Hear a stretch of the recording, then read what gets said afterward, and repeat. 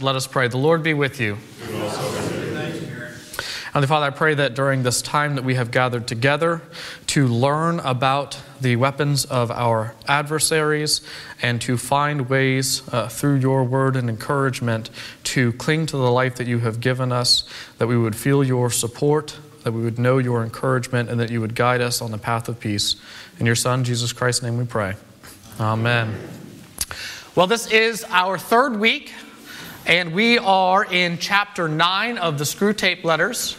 So if you need one, there are some discussion questions in a format that we've been using that are over there on the table. I will be very loosely following this for today.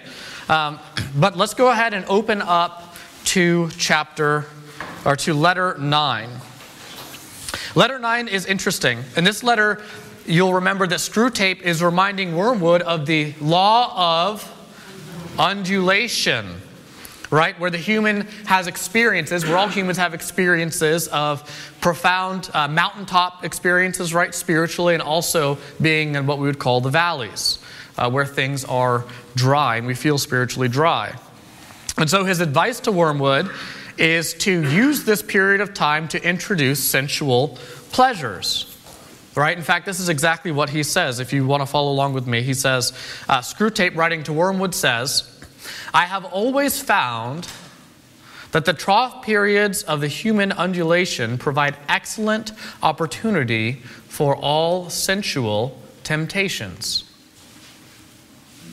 Now, I guess our first question as we approach this is, why do you think that is?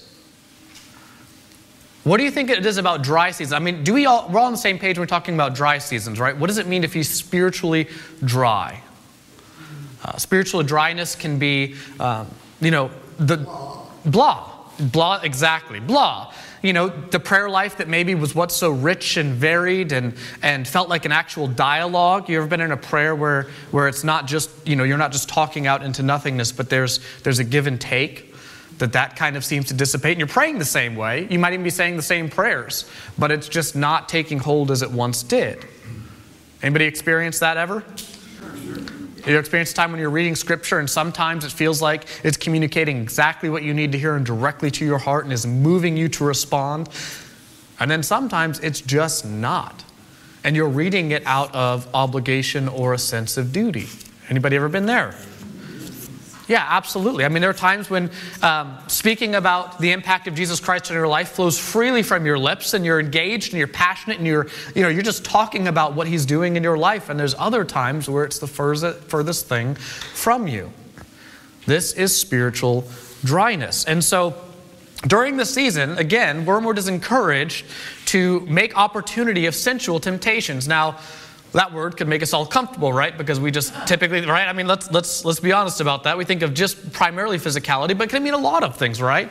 An appeal to senses, things that move you or draw you in. And so, again, my question is, why do you think it's easier for sensual temptations to take hold in dry seasons? What do y'all think? Yes, Pam. When you feel alone, you're vulnerable, and you might cling to someone that is not right, or something that's not right. So when you feel alone, you're vulnerable, and you might look to kind of fill that loneliness with something or someone that isn't what you should really be looking for. Yeah, absolutely. What else do y'all think? It's exciting, right? I mean, when you're firing on all cylinders spiritually, when you're walking in step with the Spirit, right? Paul tells us, right? Keep in step with the Spirit. When we're keeping in step with the Spirit, it is life-giving, it is exciting, it is filling. But when that's gone, when it feels like it's gone, you're looking for that level of excitement, right? Thrill-seeking, would be, I guess, kind of like the young 20-year-old male version of that, right? That adrenaline junkie looking for something to kind of keep things going. Right now, I think people use, social media and the likes that they get to try to get that sustained feeling of meaning or happiness. But that's it. I mean, it's like lighter fluid on dying coals. is what the central temptation is. You know, has anybody ever built a fire poorly? You can raise your hand, all right? You built a fire poorly, right? I've seen this happen too many times where people take giant logs, they try to put them on there, and then they crumple up some like paper towels or paper and they put them underneath, and then they just drench it in lighter fluid and they light it, and they're hoping that this turns into a sustainable fire. Right? And then when it doesn't, because all the kindling gets burned up immediately, it's like, well, get the lighter fluid again. Let's do it again. And so you keep the real trick, obviously, as you know, to build a fire is you start with your really easily burning kindling, and then you have stuff that's a little bigger than that catches, and medium-sized twigs that catch, and then it all kind of builds up into this roaring flame, right? Well, when you're trying to satisfy yourself spiritually, you're just sitting there with lighter fluid and you keep dashing it without actually building up the base of what it needs to be a fire. And sometimes preparation for these experiences is gathering the necessary things in order to have that eventually catch, right? Y'all follow me when I say that? So again, sensual temptations can really derail us. Or it's like coffee, right? The only legal drug. Coffee is, coffee is one of those things where if you are perfectly healthy and you are getting a perfect amount of sleep, you don't need it, right? But it allows you to sustain an unhealthy life because it's quick injections of getting your heart rate going. I'm a coffee drinker. I'm not pointing fingers, right? I'm not going to tell you how many I have a day, but it's a significant amount. So, again, it's that same idea of quick injections.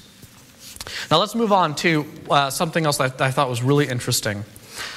They start talking about the different pleasures that you can engage in and that he can be engaged in to kind of detract him. And Screwtape says, referring to God, God made the pleasures. All our research so far has not enabled us to produce one. That's pretty interesting, isn't it? So if demons can't produce pleasures, right? And pleasures we mean like the full goodness of life, what can they do instead? If they can't produce them, if they can't make them, what's the strategy? What can they do instead? Distract you? Well, they could Absolutely. They could try and draw you into abuse of them. Draw you into an abuse of those, absolutely. Yep. Distract you from genuine pleasures or cause you to use pleasures improperly. If you go to enough, yes? Make it a counterfeit God. To make it a counterfeit God, right? To make it from being something that is, in its proper place in your life to being the ultimate thing in your life and having the throne. If you've been to this church at any long period of time, you would know that we always talk about sin. The Greek word of sin is hamartia, right? And hamartia is very simply missing the mark, right? Which basically means the level of sin is if you're not doing something perfectly, you have sinned because you have missed the mark, which is really, if you think about the implications of that for your daily life, it puts us all in a really difficult spot. But that idea of hamartia, of sin, of missing the mark, is really all that they have to do with pleasure. Using it improperly, right? Having it in its improper place or the improper focus. And it doesn't take much. Sexual activity, we're all adults here. Sexual activity is a pleasure.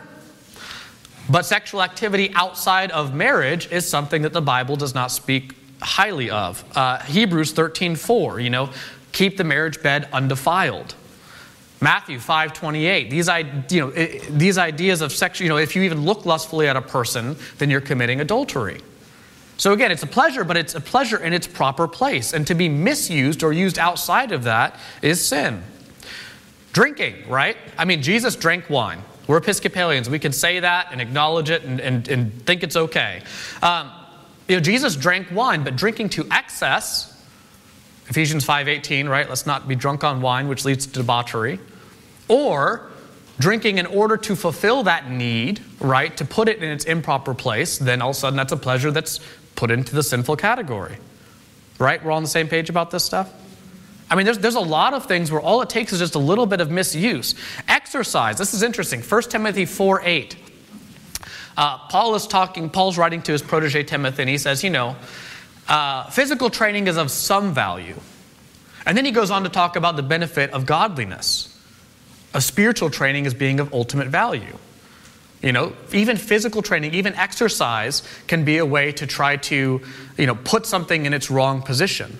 It's interesting. You all know I got a Peloton, which is ridiculous for me to have, but I got one. And so, because again, I fell into that common fallacy that if you buy the right equipment, you'll start using it. Yeah, I know. You all know. You've been there. So I got it, and I was doing a ride 2 nights ago, and it was interesting. The person who was, speaking, and I don't like people who because you're watching somebody on a screen, and they're encouraging, pick it up, you got it. And I'm like, be quiet, I'm trying to focus. And then, and then what did this thing she said, which is so interesting, is, I used to have this life in finance, and I couldn't hack it, and it was just too much for me, so I came here, and now I'm at peace, and I'm surrounded by a great community of people who are encouraging and forgiving, and give me a sense of self and a place to belong. And I said, oh boy, I'm in a cult. But the truth of that, and what's so sad about that, is that's physical activity being brought into the wrong dimension, isn't it? Right? This is now the ultimate thing in this person's life. Well, what happens when that person develops an illness that she can no longer do this? She's in trouble. You'll see what I'm saying? So again, all it has to do is be perverted. And so, they can encourage pleasures at improper times, right? So there are times when it's not time. This is from the chapter. When it's not time to do that. Romans 14:15 talks about this idea that, Christians, we have a lot of license to engage in various things because we're no longer under the law. But if what we do causes someone else to sin, that's a problem. You guys tracking me with what I'm saying? And so again, something might not be sinful in itself, but it becomes sinful if it's done at the improper time. Yes? It kind of gets self-perpetuating because when you're pursuing pleasures that are not the right types of pleasures, they're not as satisfying. Yeah. He says that. And then, so the individual still wants the pleasures, so he redoubles his efforts to get that. The law of diminishing returns, right? Yeah, when you engage in pleasure, it becomes not as satisfying over time, and so you try to engage in more of it. I mean, we're all familiar with this, right? Every single person in this room is familiar. Absolutely. No, that is how you get, that's how you led wayward, right? I mean, so again, all demons can do is encourage pleasures at the wrong times and the wrong ways. Again, we talked about sexual behavior being confined to the marriage bed. That is in Scripture. And by the way, if you hear me reference Scripture, that's because I'm under the assumption that Scripture is authority, right? It's not to be negotiated with. They can encourage it in degrees, right? Drunkenness or gluttony. Some food, some drink is okay. Too much, not okay. And to get to what you're saying, this is one of the quotes in here that was terrifying to me, and I don't know if you all caught it, if it hit you the same way that it hit me. I hope it did. To get to a man's soul and give him nothing in return is really what gladdens our Father's heart. That gives me the chills. It really does. That is the aim. You all familiar with the story of the monkey's paw? By W.J. Jacobs. It was this short story of, a man who brings a monkey's paw in, and if you have a monkey's paw, you can get 3 wishes, and the man says it's cursed, the wishes will backfire. And so in the story, they're like, yeah, sure, whatever, we'll try it anyway. And so the son in the family, the adult son, he makes a wish that he's going to get 200 pounds because that's all he needs to finish paying off his mortgage. And the next day he goes to the factory, and he's killed. And the factory sends his family a check for 200 pounds for the accident. I mean, we're all familiar with this type of tale, right? A genie gives you 3 wishes, but those wishes are cursed. And that's a lot like what demons want to do, right? They'll give you your heart's desires, but be careful what you wish for. That's another way to say it, right? You're familiar with that phrasing. Be careful what you wish for. Because we don't know the extent of the double edge of this, a Faustian pact, right? That's another way to look at it. And then we're spending a lot of time on this chapter, but I do want to touch on this too. Well, do you have any thoughts about that, by the way, before I move on? Anybody have anything that want to throw out? Yes, Dr. Large? Sometimes, exercise can be a good thing, but if you do it to excess or you don't minister to your spouse or your family, you don't want to hear about family problems and stuff, it's easier to go out for a bike ride or a run. Then that it's Absolutely. Exercise used as avoidance, just like working in your garage can be used as avoidance, just like anything. Anybody know? You're familiar with all of these things. Any of these things can be used as avoidance of what you're supposed to be facing. Absolutely. So how about this one? What Screwtape says, if you can get him, the patient, to the point of thinking that religion is all very well up to a point, you can feel quite happy about his soul. I don't know about you. I will confess that I have been guilty of thinking that someone is too exuberant about, you're somebody who's just so on fire about Jesus that they just go on, and you're like, okay, that's great, but let's cool it. You're making me uncomfortable. Which is absurd, right? If there's anything not to take in moderation, it's the Lord. Drink deeply from the Lord. My goodness. But have you ever, let's be honest about this. We're a room full of sinners. Have you ever felt that somebody was too passionate or too exuberant about their faith? And I don't mean falsely emotive. I just mean that they're radical about their devotion. Every conversation turns back to Jesus. Right? And it's amazing, right? It's like, well, that's all very well and good, but, let's be reasonable people here. That's... We are in the clutches at that point. Would you all agree with me? Do you see my point in that? So here's a follow-up question to this. What is it you think that dulls our passion? Because I assume many of us have felt an extreme passion for the Lord or what He's done in our lives or the way that He has seen us and drawn us to Himself. But what do you think dulls that passion? What do you think kind of causes that to get hazy or foggy or draw us back? Do you have any idea? When things are going well and you don't need Him, right? Yeah, sure. Or a big disappointment. A big disappointment? Yeah, when you were looking for something from Him and you felt like He didn't come through for you and it feels like a betrayal or a break in the relationship. Yeah, I think that's absolutely true. That can be true for a lot of us. It's interesting. Listen to what Revelation 3 says about this idea of not being very passionate. I know your works. You are neither hot nor cold. Would that you were either cold or hot. So because you are lukewarm and neither hot nor cold, I will spit you out of my mouth. For you say, I am rich, I have prospered, I need nothing, not realizing that you are wretched, pitiable, poor, blind, and naked. So again, to Janet's point, this idea of being full, having a lack of need, is a real way for us to have our passions dulled. And then there's one more thing I want to touch on that actually brings us back to a few letters ago. Look at what he says near the end of this one. No wonder I can't find the quotes. I'm in chapter 8. Here it is. Look at what he says near the end of the letter. You see the idea. Keep his mind off the plain antithesis between true and false. Keep his mind off the plain antithesis of true or false. You remember we were talking about, let's not think of doctrine in terms of true or false. Let's think of them in other terms that kind of disguise the question. And I mentioned, I shouted this from the back, but I wasn't mic'd. And now I have the mic. So, there's a real danger and a real pull and a real deception when we stop looking at things in the Bible as true or not true, but we start looking at them as useful or not useful.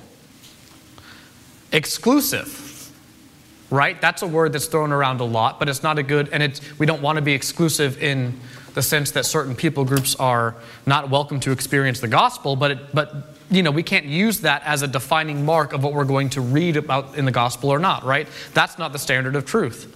Harmful. We look at doctrine not as true or false, but as harmful. Do you all see what I'm saying? These are words that are thrown around all the time, but they don't take in consideration to whether or not you say, yeah, but it's true. Your perception is that it's harmful, but it also happens to be true. And it doesn't matter what you or I think about what's true or not true. Truth doesn't change based on our opinions of it, does it? No. I can change my opinion about gravity. I'm still going to be standing right here. I'm not going to start floating off, like I'm, in a spaceship. Equitable, right, is another thing that doesn't deal with true or not true, or inequitable. Anachronistic or backwards has nothing to do with true or not true, right? Well, Bible needs to keep up with the cultural standards because otherwise it's backwards or anachronistic. Okay, but is it true or false? Do you see what I'm saying? It's getting back to that clarity. And you'll notice this, that throughout the next chapters, what Screwtape is really encouraging is for things to get murky, right? Father Chris always talks about how God is a God of clarity. Truth and clarity and directness. And when things start to get murky and we start to lose our footing, that's not his work.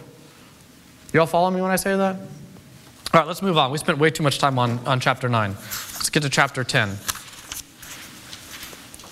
So chapter 10, the patient makes some new acquaintances, doesn't he? Has a new friendship. And the friendship is what? And again, this friendship is one that is a very common association. Would you all kind of agree with the descriptors? Let's look at the descriptors of this friendship. He says, I gather that the middle-aged couple who called at his office are just the sort of people we want him to know. Rich, smart, superficially intellectual, and brightly skeptical about everything in the world. Have you ever run into one of those sorts of people? Perhaps you have been one of those sorts of people, right? Superficially intellectual. Oh yes, I know all about this thing. And I had a roommate like this. It was fascinating. I think he read one book by, what's that? He had a roommate like that, or? I had a roommate, yes. Maybe he did too. I had a roommate like that, and he was very bright, but he read one book by Christopher Hitchens. And because of that book, he superficially dismissed everything that he didn't understand. I had the benefit of being in seminary at the time, and I learned very quickly that a technique to deal with superficially dismissing things is to dig in a little bit. Because the odds are that the person that you're debating doesn't have a full-orbed knowledge of what their points are. They're giving you a quote. So you dig a little bit. What do you mean by that? How does that stand up to this? You just start to dig a little bit. Say, well, can you explain that to me in light of this or in context of this? And that seems to fall apart pretty quickly, doesn't it? I mean, we live in an era of bite-sized. So I'm not on Twitter, believe it or not.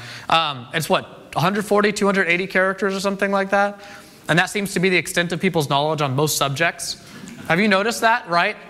There was that meme going around about it's interesting. Last week, my friend was an expert on politics, and now they're an expert on contagious diseases. It's that kind of thing, right? And again, that's that superficial knowledge. So here's my question for you. How could these particular social sets become a snare to the new Christian? What is it about these specific things that can become a snare? The description of them is like, they're the cool kids. They're the cool kids, yes. Cool. Everybody wants to be cool. Yeah. Accepted by, the cool clique. By people who are in the know, right? Sure. And they talk about this later, right? The knowing, like the knowing wink or the knowing nod or the, we're in and we have the secret knowledge that nobody else is able to have, right? So I thought I saw a hand. So, and I have to ask you, what social snares or what social sets are snares for you? Everybody's got, it doesn't matter who you are, everybody's got a group, and it's very rarely the same group, that they look at and they say, I like to be affiliated with that crowd. They are, that's my tribe. Those are the ones that I would like to be like. And they're very different. High school and college are really fun places to kind of see this experiment played out, because you have a lot of people who don't have the choice to be together. They're kind of lumped together. Whereas when you're an adult, you can kind of, disassociate yourself into your various groups. And so you have, the stereotypes are what? Like the jocks, right? The athletes who value people because of their athletic prowess or their build or whatever physical attributes. You've got your, in college at least, you kind of have like your snobby, maybe semi-Marxist intellectuals, who kind of sit back in the back of the room with like, cigarette holders still, and they're kind of, and you're just like, what are you guys doing? You've got like, your short fiction, your writer crowd, the poets and the writers, and they're, and none of these groups care about being associated with the other group. If you really want to be a part of the writers group, of the poets group, you're not at all worried about what the athletes think of you. You just don't care. Right? If you want to be in the overachieving academics group, you don't care what the Bohemian guild thinks of you, right? Like, you just don't care. But everybody's got one. Everybody's got one. And C.S. Lewis writes about this in detail. If you've never read his essay, The Inner Ring, I would really encourage you to do that, because it speaks to this heart of wanting to be accepted into these groups and why they're really dangerous. But what's interesting about this group in chapter 10 is maybe the essential danger of this particular group is this idea of flippancy. Flippancy. One of the best ways to combat faith is not a direct confrontation, but to dismiss it as irrelevant. Right? I mean, it's really hard to argue against something with, 2,000 years of deeply impressive intellectuals that have contributed to its theology, that have contributed to its scientific veracity, that have contributed to it taking root in the Western world, like the Christian faith. I mean, if you decide to debate the Christian faith, you're going against some absolute intellectual giants, right? Those who invented the concept of science themselves or scientific method, like Robert Bacon, to Blaise Pascal, to Thomas Aquinas. Right, and I respect all of us in this room, but not one of us is I would imagine is on the same plane that they are. And if you think that you are, you can repent of your pride. No, but I'm kidding. Don't be too angry about that. But what I am saying is,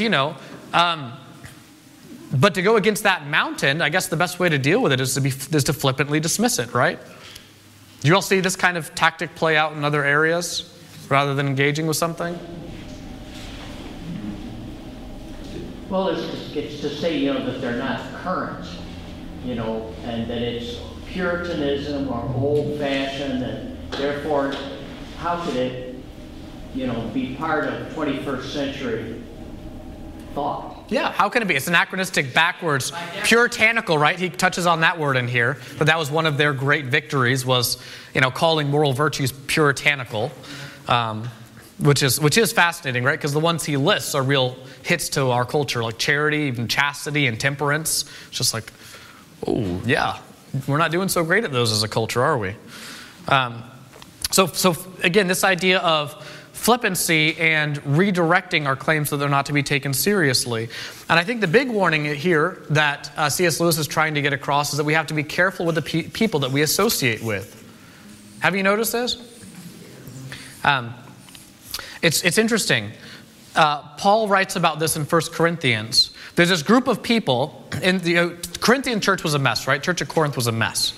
And so, you can see that in all the letters. And so Paul's writing to them again, and I guess there's this group that reminds me a lot of this crowd here, that are the ones who know better, right? And this group is denying the resurrection.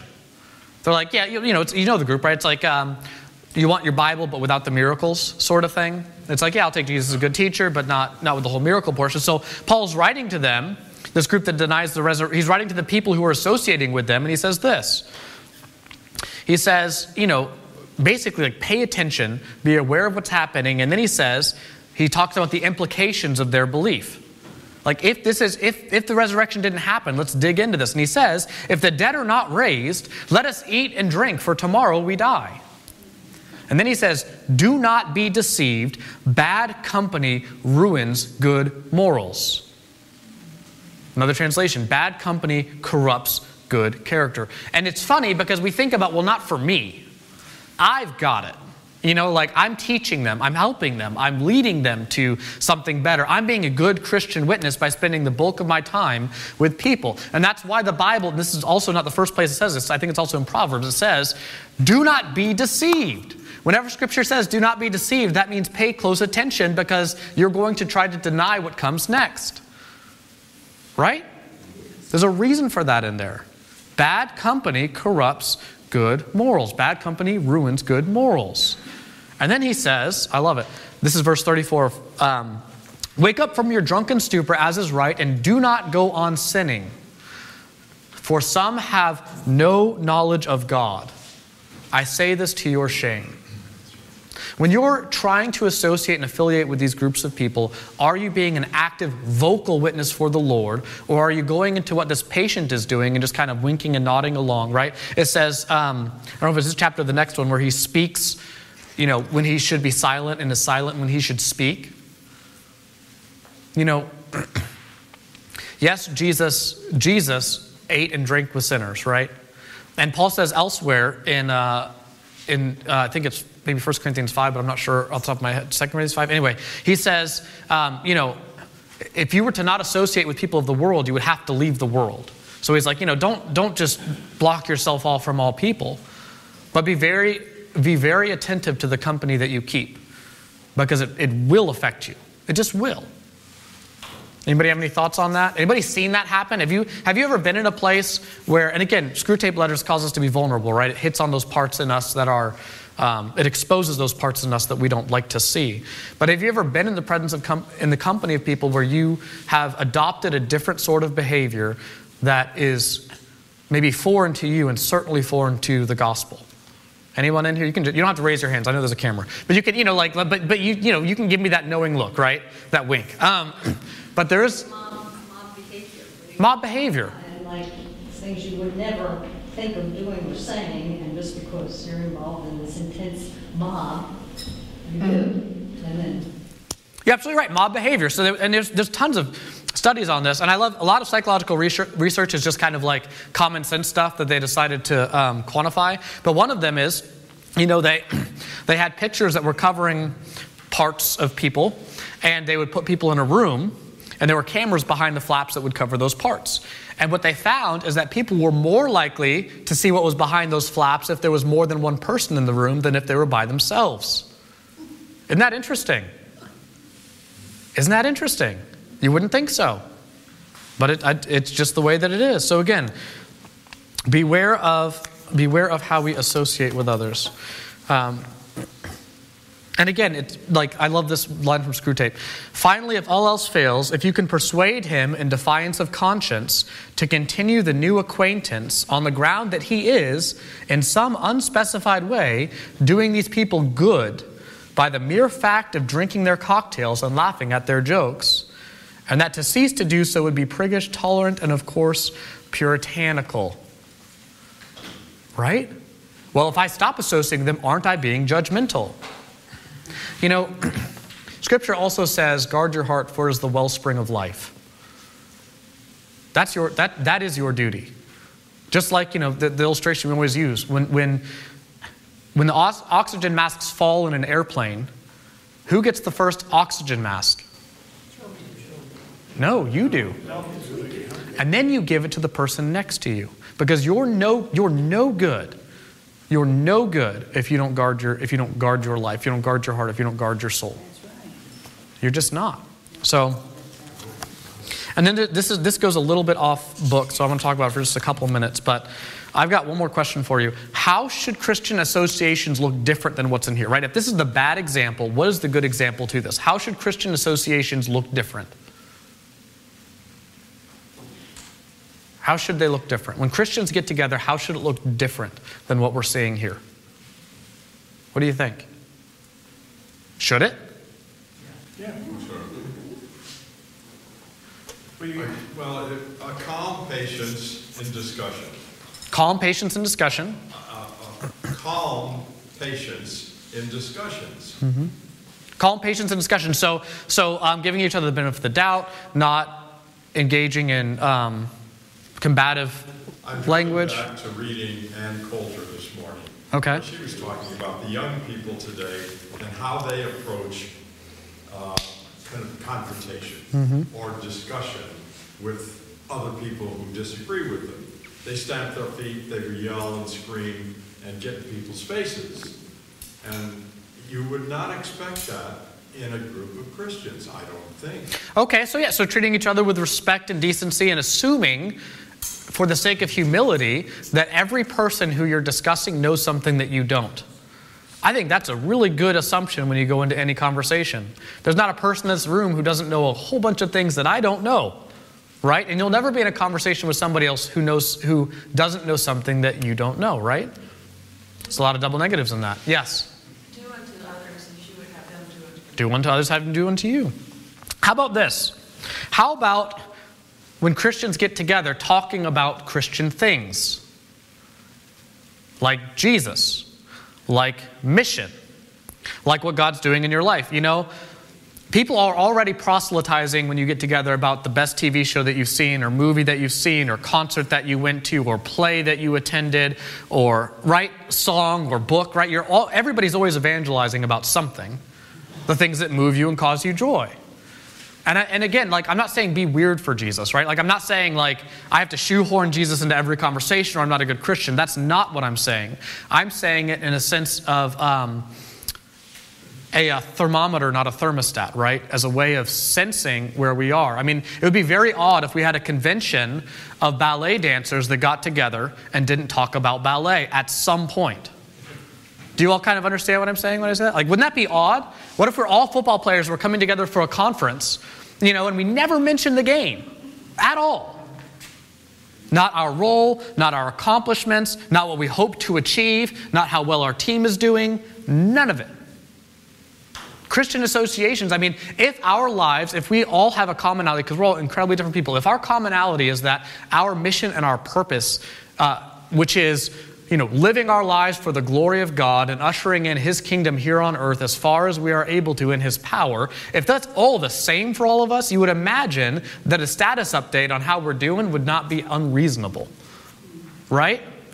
I mean, if that is our joint mission and focus, you would imagine that checking in and saying, by the way, haven't been keeping in step with the Spirit like I should be. Can I offer that to you all in prayer, right? It's not always positive. Sometimes I had the greatest conversation with someone at 7-Eleven, and they just came up to me and asked for prayer.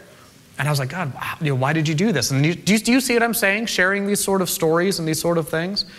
It'd be very odd if Christians got together and that was never a part of our conversation, wouldn't it? Anyway, let's keep going, because that was a whole aside, and I want to keep moving on. Yes? Charlie? How do you avoid the problem of exclusivity and isolation in effect? How do you avoid the problem of exclusivity and isolation? What problem? Well, if your total association are with Christian people, are you excluding, is your mind closing off something from that other people or maybe not Christian? So if you're only associating with Christian people, is your mind closing off what other people have to offer who are not Christians? Either they have to offer, or you have to offer them. Or you have to offer them, yeah. So I touched on that earlier when I said that we have to be very careful of the company that we keep. But then Paul also lists in fact, I think I actually have the scripture here, 1 Corinthians 5:10, that he says, I wrote to you in my letter not to associate with sexually immoral people. And then he says, not at all meaning the sexually immoral of this world, or the greedy, swindlers, or idolaters. Catch this. Since then you would need to go out of the world. So he's not saying don't have any association with anybody. He's saying be careful about be careful about yourself when you're in the presence of the company you keep, how much time you spend. I mean, I would argue, based on those two texts in Scripture, that the larger proportion of your time should be spent with fellow believers, that you should not neglect meeting together as some are in the habit of doing. That's Hebrews 10:24 and 25, right? And so one, guard your heart, and two, be careful of your associations. And being exclusive, again, there's that word. Being exclusive, when we're called to be inclusive as Christians, we're inviting people to the gospel. We're inviting people to come into Christian community and be transformed by God. But being exclusive, I wouldn't argue that that's the top tier guidance of our actions. I think that is something to pay attention to as we seek our primary actions, which are bringing people to the gospel of Christ. Do you see what I'm saying? So I think it's something to pay attention to, but you got to kind of put that in its proper place in the hierarchy of what our call is. So, but yeah, I mean, I'm not invite people here who aren't Christian. I can take an argument. I won't give too much time to it, but there are places for people to come together and ways to include them, but don't lose yourself in the process. Just don't do it. All right, let's move on. Chapter 11.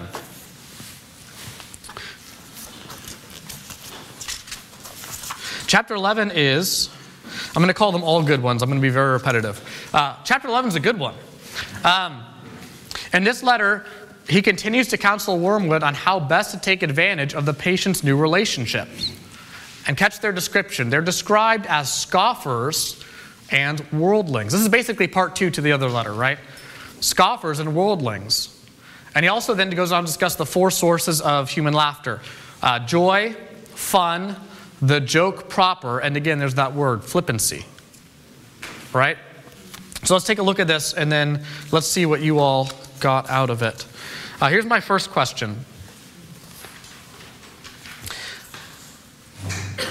He talks about these type of people, these scoffers and worldlings, right in the first paragraph, and he says, who without any spectacular crimes are progressing quietly and comfortably towards our Father's house. So here's my question. How can someone progress quietly and comfortably towards hell without ever committing any spectacular crime? How does that happen? Quietly and comfortably. You move away from God?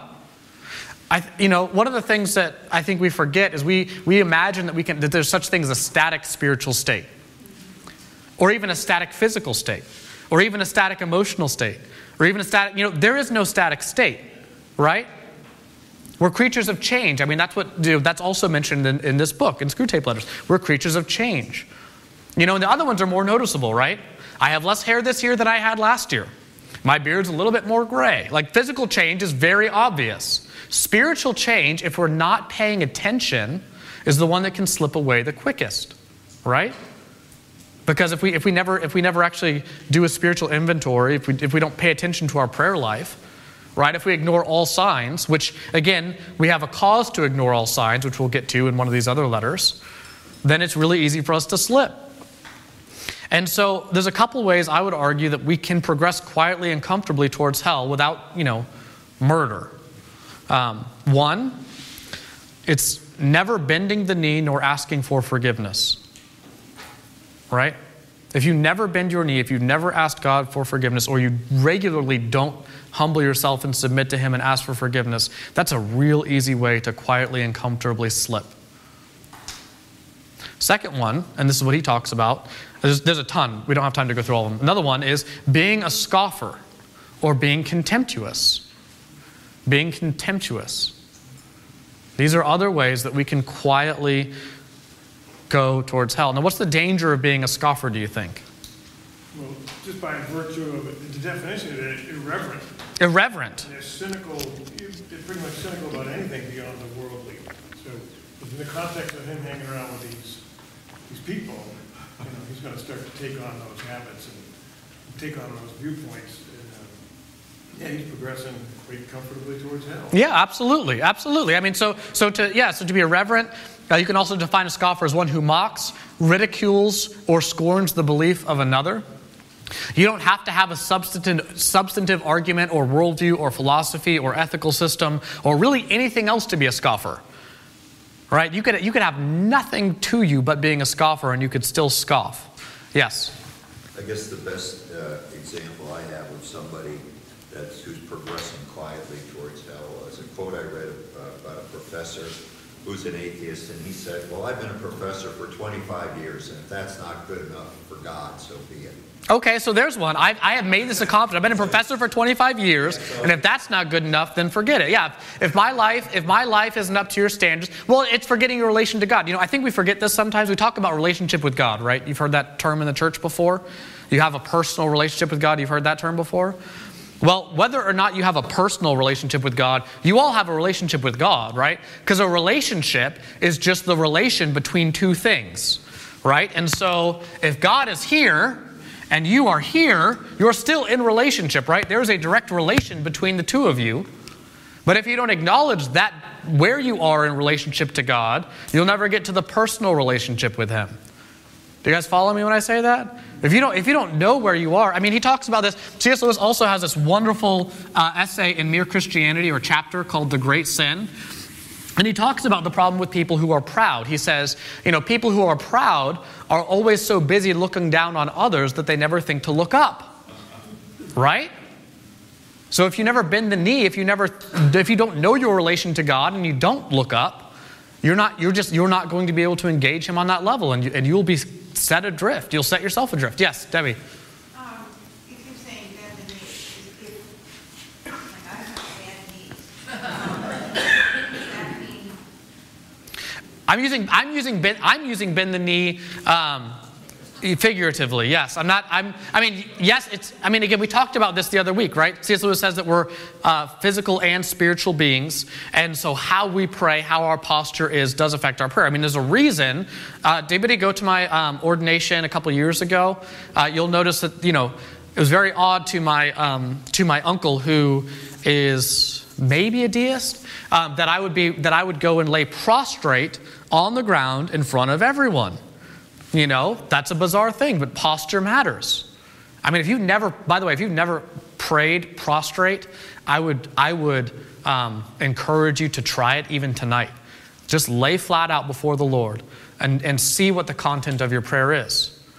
Because having prayed on my knees and standing just as you all have, and kneeling and in pretty much every position except upside down, you'll notice that posture does have an effect. So anyway, kneeling just means, bending the knee, sorry, that was an aside, just means submitting, humbly submitting and knowing where you are.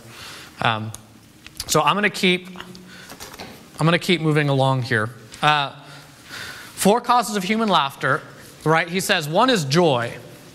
And joy is no good to the other team, right?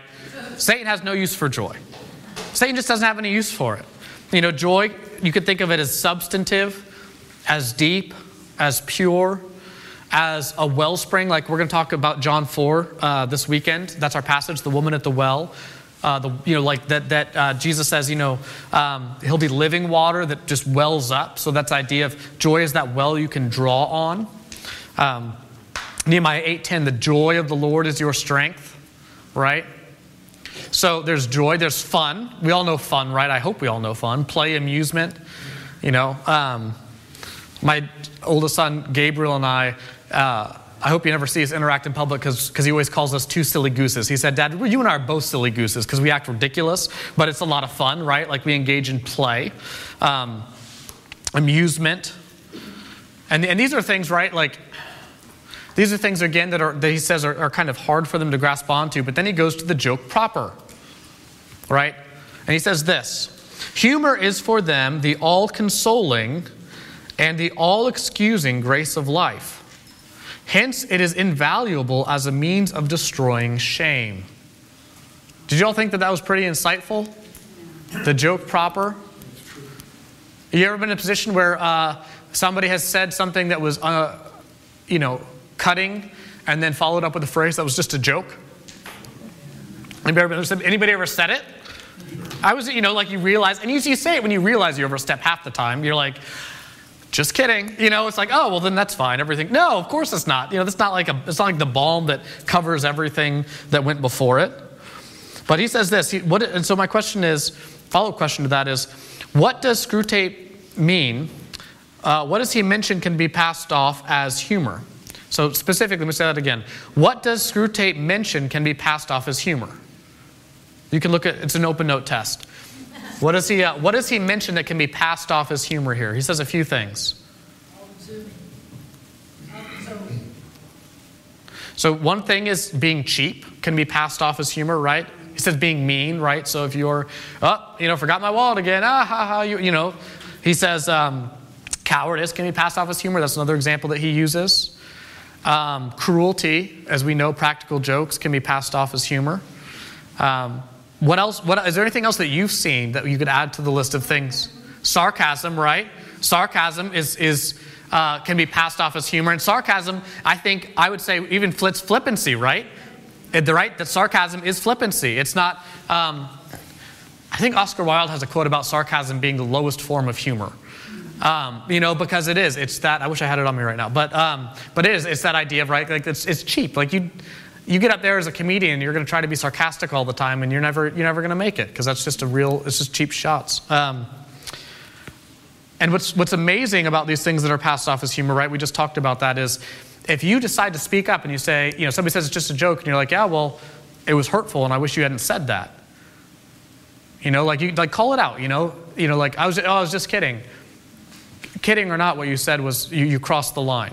Yeah, but if everybody in the crowd's laughing. Oh, yeah, you're taking a risk. And that's what happens is as soon as you say that, guess who's at fault? And that's what's so bizarre about the whole thing. As soon as you say it, you're the one who's overstepped. You're the one who broke the social mores, right? You're the one who stepped out of line. And isn't that bizarre? It's twisted. It's perverse. Moment. It's the what? Don Rickles moment. Don Rickles moment. Okay, you're too young. I'm too young. All right, let's be honest about this. All right? God gave me some gray hair so I could speak to you, but not enough. So anyway, yeah. So again, it's. But I would argue, I would make this case, and you all feel free to disagree with me. I think that there are times where it is appropriate to take offense at an offensive comment. And you can forgive the person, and you can be humble when you call them out on it. But I think there are times to be clear and truthful in your estimation. Over and over again, the Bible calls us to speak truthfully about things. And I think there's times where you just say, listen, I'm not okay with what you just said. And let it be awkward. You're strong enough for that, aren't you? Yeah. If not, this world's a real hard place. All right. We have 2 chapters in 6 minutes. So here we go. Oh, we all knew it was coming. All right. So, chapter 12. Or letter 12. This is where Wormwood is making progress on getting the patient to drift away from God, but Screwtape cautions him, slow down. You don't want the pull to be too abrupt, because otherwise he might realize what is happening. And he's saying, he also encourages the patient to retain only a dim uneasiness about his state. Stay in that fog. Remember, we're talking about clarity versus being in a fog? Just retain some dim uneasiness of guilt without putting a finger on it. And here's a quote. He says, this is from the first paragraph of letter 12. The patient must be made to imagine that all the choices which have affected this change of course are trivial and revocable. He must be made to imagine that all the choices which have affected this change of course are trivial and irrevocable. So here's my question. Why is it to Satan's advantage to get us to believe this? Because then you keep doing it. Because then you keep doing it. You can fix it later. Because you can fix it later, right? Has anybody ever engaged in something and you're like, oh, I did it again, but you know what? I'll just fix it next time. And you leave that situation alone. Maybe you've offended somebody or you have been angry or something and you have chosen not to repent. You have chosen not to apologize to that person. You've just decided that you're going to do better next time.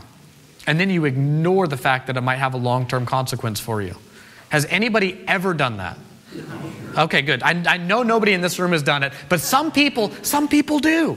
No, that's our common response is, you know what? Fine, forget it. I'll just do better next time. And we don't realize that we took a step. Remember, we're not static. And then what happens when you take the next step? Well, now you're in a different direction. And this is also why that's not true. That it's not true that these things are trivial and irrevocable. God is a person, and so our interactions with Him are based on a relationship and not even merely outward or inward actions. Right? If I continually come home late from work, and leave my wife to take care of the kids and to get them to bed. It makes a difference whether or not I did that Monday and Tuesday and Wednesday and Thursday and Friday versus, if I do it Monday and I repent and I, amend my ways. Do you all follow me? And that's because I'm in a relationship with her. Being in a relationship with God is being in a relationship with a person. And you have to pay attention to how that relationship is being engaged with. So, there are the regular ways of engaging, prayer, scripture readings, church attendance, and serving others. They're all important, but they're not just external things that you check off that mean that you're good to go for the day.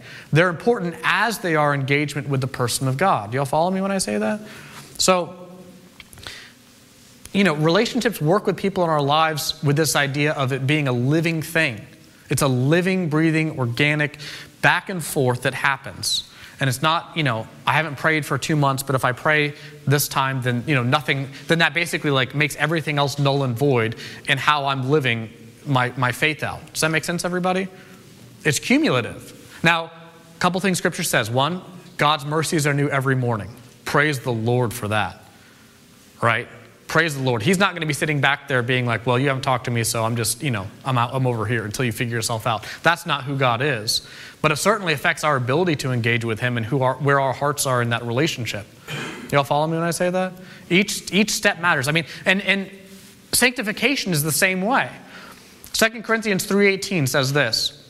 This is beautiful. This is how sanctification is how we are in the process of growing in faith and spirituality and morality and all the things that make us Christian, closer to God. That's sanctification, right? Basically like how we are growing into him. And this is what 2 Corinthians 3:18 says about sanctification. And we, so again, the opposite of falling away, this is going towards God.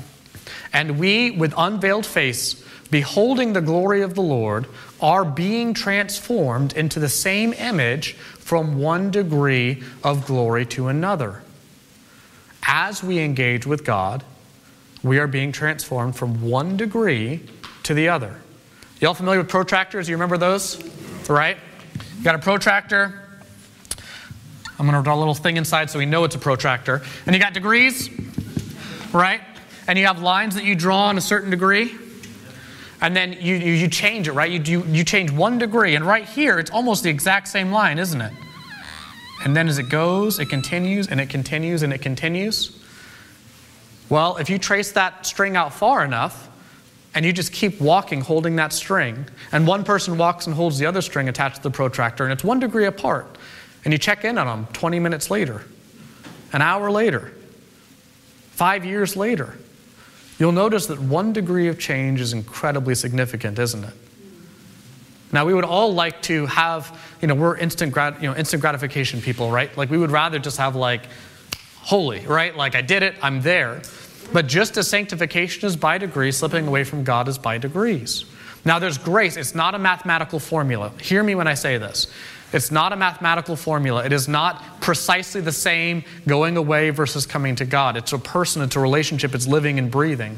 I do this to illustrate the point that if you start really straying, right, and you strayed for a long time, God in his grace might very well radically alter your course to bring you back online, right? He can do that. But it's still something worth paying attention to. You all follow me when I say that? You have any questions or thoughts about that idea? None? Good. I think the reason you're doing that is so we can get through the rest of it. So I appreciate that. Originally, Father Chris said that this could go up to 5:15, right? That was the maximum. You were all in the same understanding of that? Okay. I believe that that's what the letter said. I should know, but I do believe that's what it said. So it did say that, and I'm leaving because I have an appointment. I have offended Janie Binion, and she's leaving, she said. No, I'm kidding. She has an appointment. I am kidding. Sorry, they can't hear you, but they can hear me. So, yes. Okay, so a couple more other things I want to touch on in this chapter before we close out. Look at this next quote. This is when talking about the patient's dim unease due to his sinful state. Screwtape says, when thinking of him involves facing and intensifying a whole vague cloud of half-conscious guilt, this reluctance is increased tenfold. So when you have all this unease and guilt, then thinking about God increases that tenfold, and then thinking about God increases your reluctance to engage with him, right? If you have a bunch of sin that you're not dealing with, that you're not repenting of, that you're not bringing before the Lord, you're much less likely to engage with him. Have you all experienced that? And it feels like a huge burden, right? It feels cumulative. It feels cumulative because then you get to the point where you're like, well, maybe I just shouldn't pray because, it's kind of like, have you ever been in that situation where you've done something wrong and you know that the other person knows you've done something wrong and no one's talking about it? And so you're like, well, we'll just keep kind of doing our own thing because we really don't want to open this can of worms. Has anybody ever been there? Yeah, that's a universal thing, right? And so you just continue to avoid the subject and you're hoping eventually it dies down, but there's a real break in relationship and desire to engage with that person. But even somebody you love, like when you're a kid, you do something wrong, and your parents found out about it, but you haven't gone home yet. Yeah, exactly. Yeah, you avoid going home. You're like, parents know, so I'll stay out late tonight. No, but it's true. And what's interesting is when you're the person in authority in those situations, the most healing, helpful thing that you can do, right, and you all know this, is to bring that to light in a way that offers a path to redemption, right? Say you know that somebody did something wrong to you. The best thing that you can do is bring that to their attention in a kind and loving way that still speaks about the wrong, but doesn't just let it simmer and grow and fester, right? The opposite of that is called the silent treatment, and it's a real cruel way to play with people, by the way. That's a cruel way to punish people. The best way to do that is to do that. And so what this man is doing is what Screwtape is doing is he's trying to get this man from experiencing that bond with God, because we all know, I mean, again, we're preaching at the woman at the well. What Jesus does to the woman at the well in John 4 is fascinating, right? This woman, she has, she's talking to Jesus. He offers her living water. She accepts it. And then the very next thing Jesus says is, bring your husband. Well, as Jesus well knows, she's had 5 husbands, and the one that she's with now is not even her husband. He knows that. And that seems like a really rude thing to say, right? She's saying she wants living water, and Jesus is like, well, go get your husband and bring him here. It's like, that seems kind of like a rude non sequitur, doesn't it? But what Jesus is doing is, in order to reestablish that, he's taking what she is most ashamed of, what she most wants to hide from him, and she's bringing it into the open so it can heal. You can't attain the living water without bringing these things into the open so they can heal. There's a word for that. Do you know what that word is? It's repentance, right? Confession and repentance. And as long as you just walk around with a vague sense of guilt and uneasiness, you'll never get to that place where God can get even to those parts of you. Does that make sense, everybody?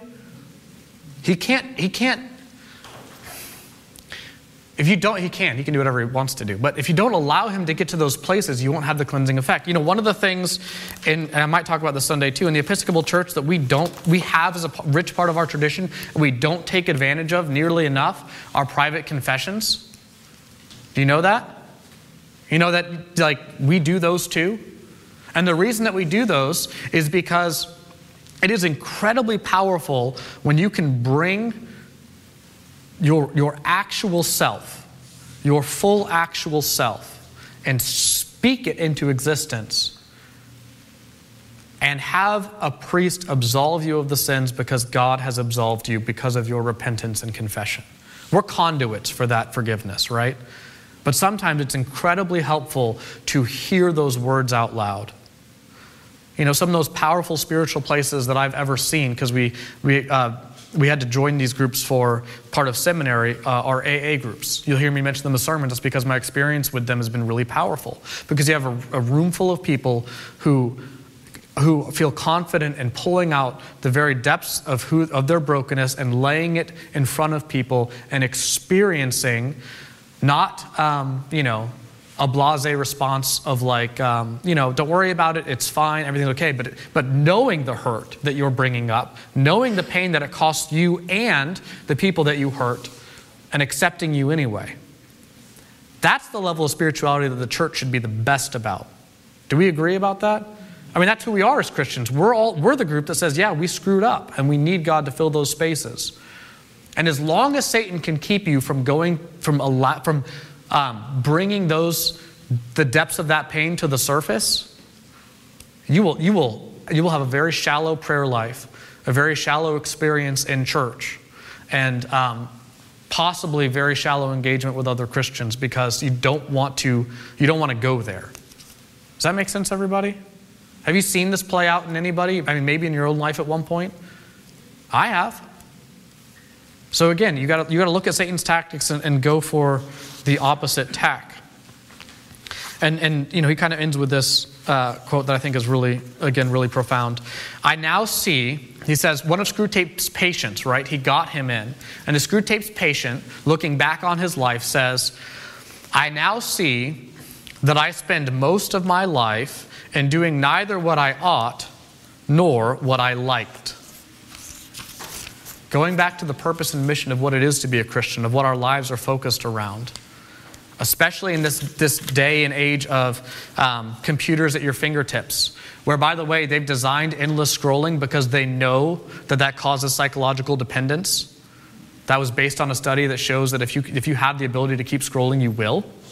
That's why they have push notifications, by the way. Those were designed in order to create psychological dependence and distraction.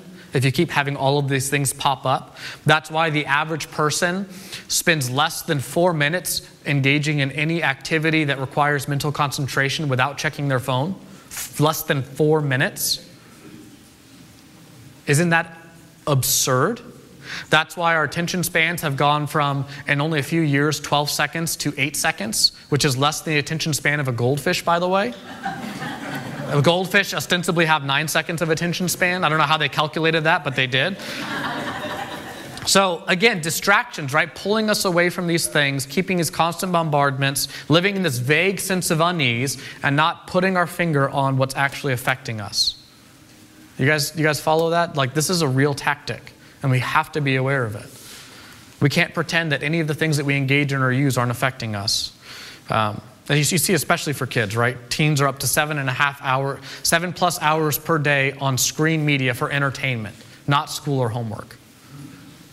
It's crazy.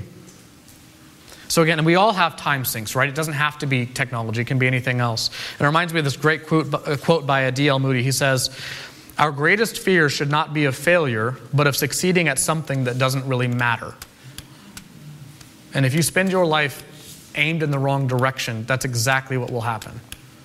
All right, last one. We got 5 minutes, and I'm going to honor your time. So here we go. Chapter 13. What happened?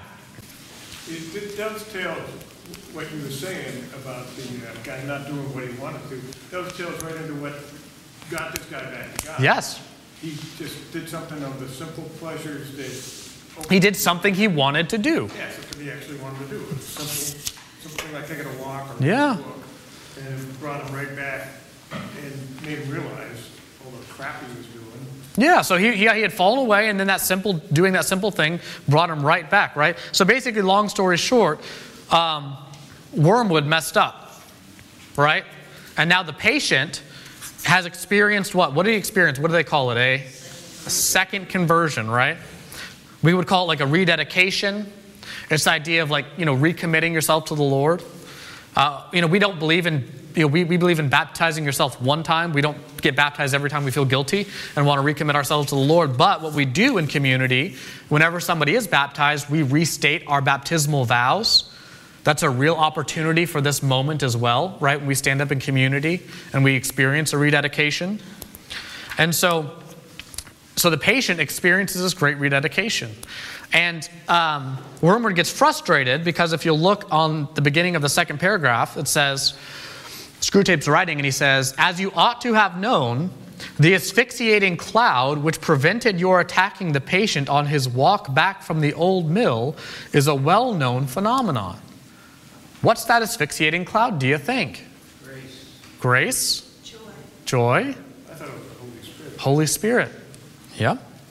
I would bet that, again, this is fiction, right? I would bet that what he's referring to is the Holy Spirit, which is, one of the amazing things of the Holy Spirit. Holy Spirit, one, is the only person of the Trinity that's gender neutral. I don't know if you know that. It's always referred to as it and not he. I don't know why that is, but I would guess it's because the Holy Spirit is always pointing people in the direction of God and never to itself. The Holy Spirit acts as kind of a conduit between us and the Father, right? That's one of the roles.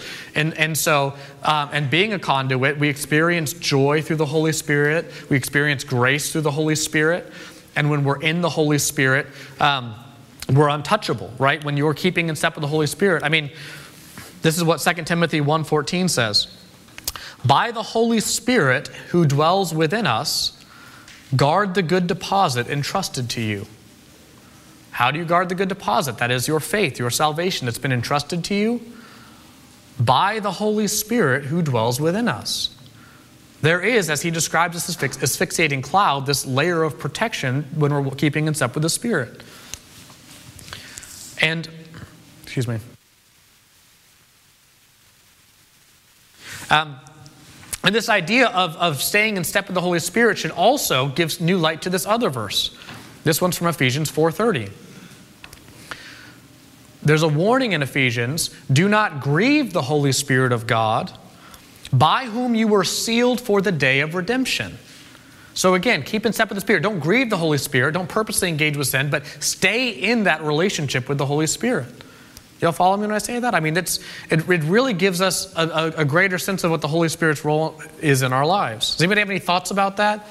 They talk about Holy Spirit. I mean, Holy Spirit, Francis Chan wrote a book called The Forgotten God, and it's about the Holy Spirit. And I think it has a lot to do with the fact that we don't talk about Him much. Because whenever you hear about the Holy Spirit, whenever you hear about the Holy Spirit, you're worried about charismatics, waving flags. And if you are charismatic, apologies. Kind of. But anyway, and I'm using that in a joking way. But that is, Holy Spirit is a strong part of our, being a charismatic is a strong part of our tradition. Experiencing the gifts of the Holy Spirit is a strong part of the Episcopal tradition. Anybody have any thoughts on the Holy Spirit before we move on? We got 0 time. All right, well, let's go ahead and close out. If you're reviewing, or if you decide to go back and touch on chapter 13 again, a lot of these are connected. I would encourage you to look at again how one of the devil's tactics is to keep us from experiencing the real, but keep us in the fictional area. I would encourage you to look at the difference between the detachment from ourselves that God wants us to experience and the detachment from ourselves that the devil wants us to experience, right? Satan doesn't want us to be in touch with where we are or how we're feeling at any particular moment, because he wants us to be able to fall off the path, right, without noticing. But what God wants is a sense of humility. And C.S. Lewis in Mere Christianity, I'm going to quote him again in reference to himself. Humility is not thinking less of yourself, but thinking of yourself less. Think about that quote in terms of the detachment that God is calling us to have in chapter 13. That's all I got. Let's pray. Holy Father, I thank you again for this time that we have together. I pray that you would, by the power of your Holy Spirit, convict us of those areas that we need to be attentive to, that you would uncover any of the areas that have been obscured either by the world, the flesh, or the devil, and that we would know our adversaries and those who would pull us from you. Help us to remember, God, that we are engaged in spiritual warfare for our souls and for the souls of others, that it is a very serious thing to walk the Christian life. And God, I pray for your blessing and protection upon us by the power of the Holy Spirit, that you would guard us and keep us safe. In your Son, Jesus Christ's name we pray. Amen.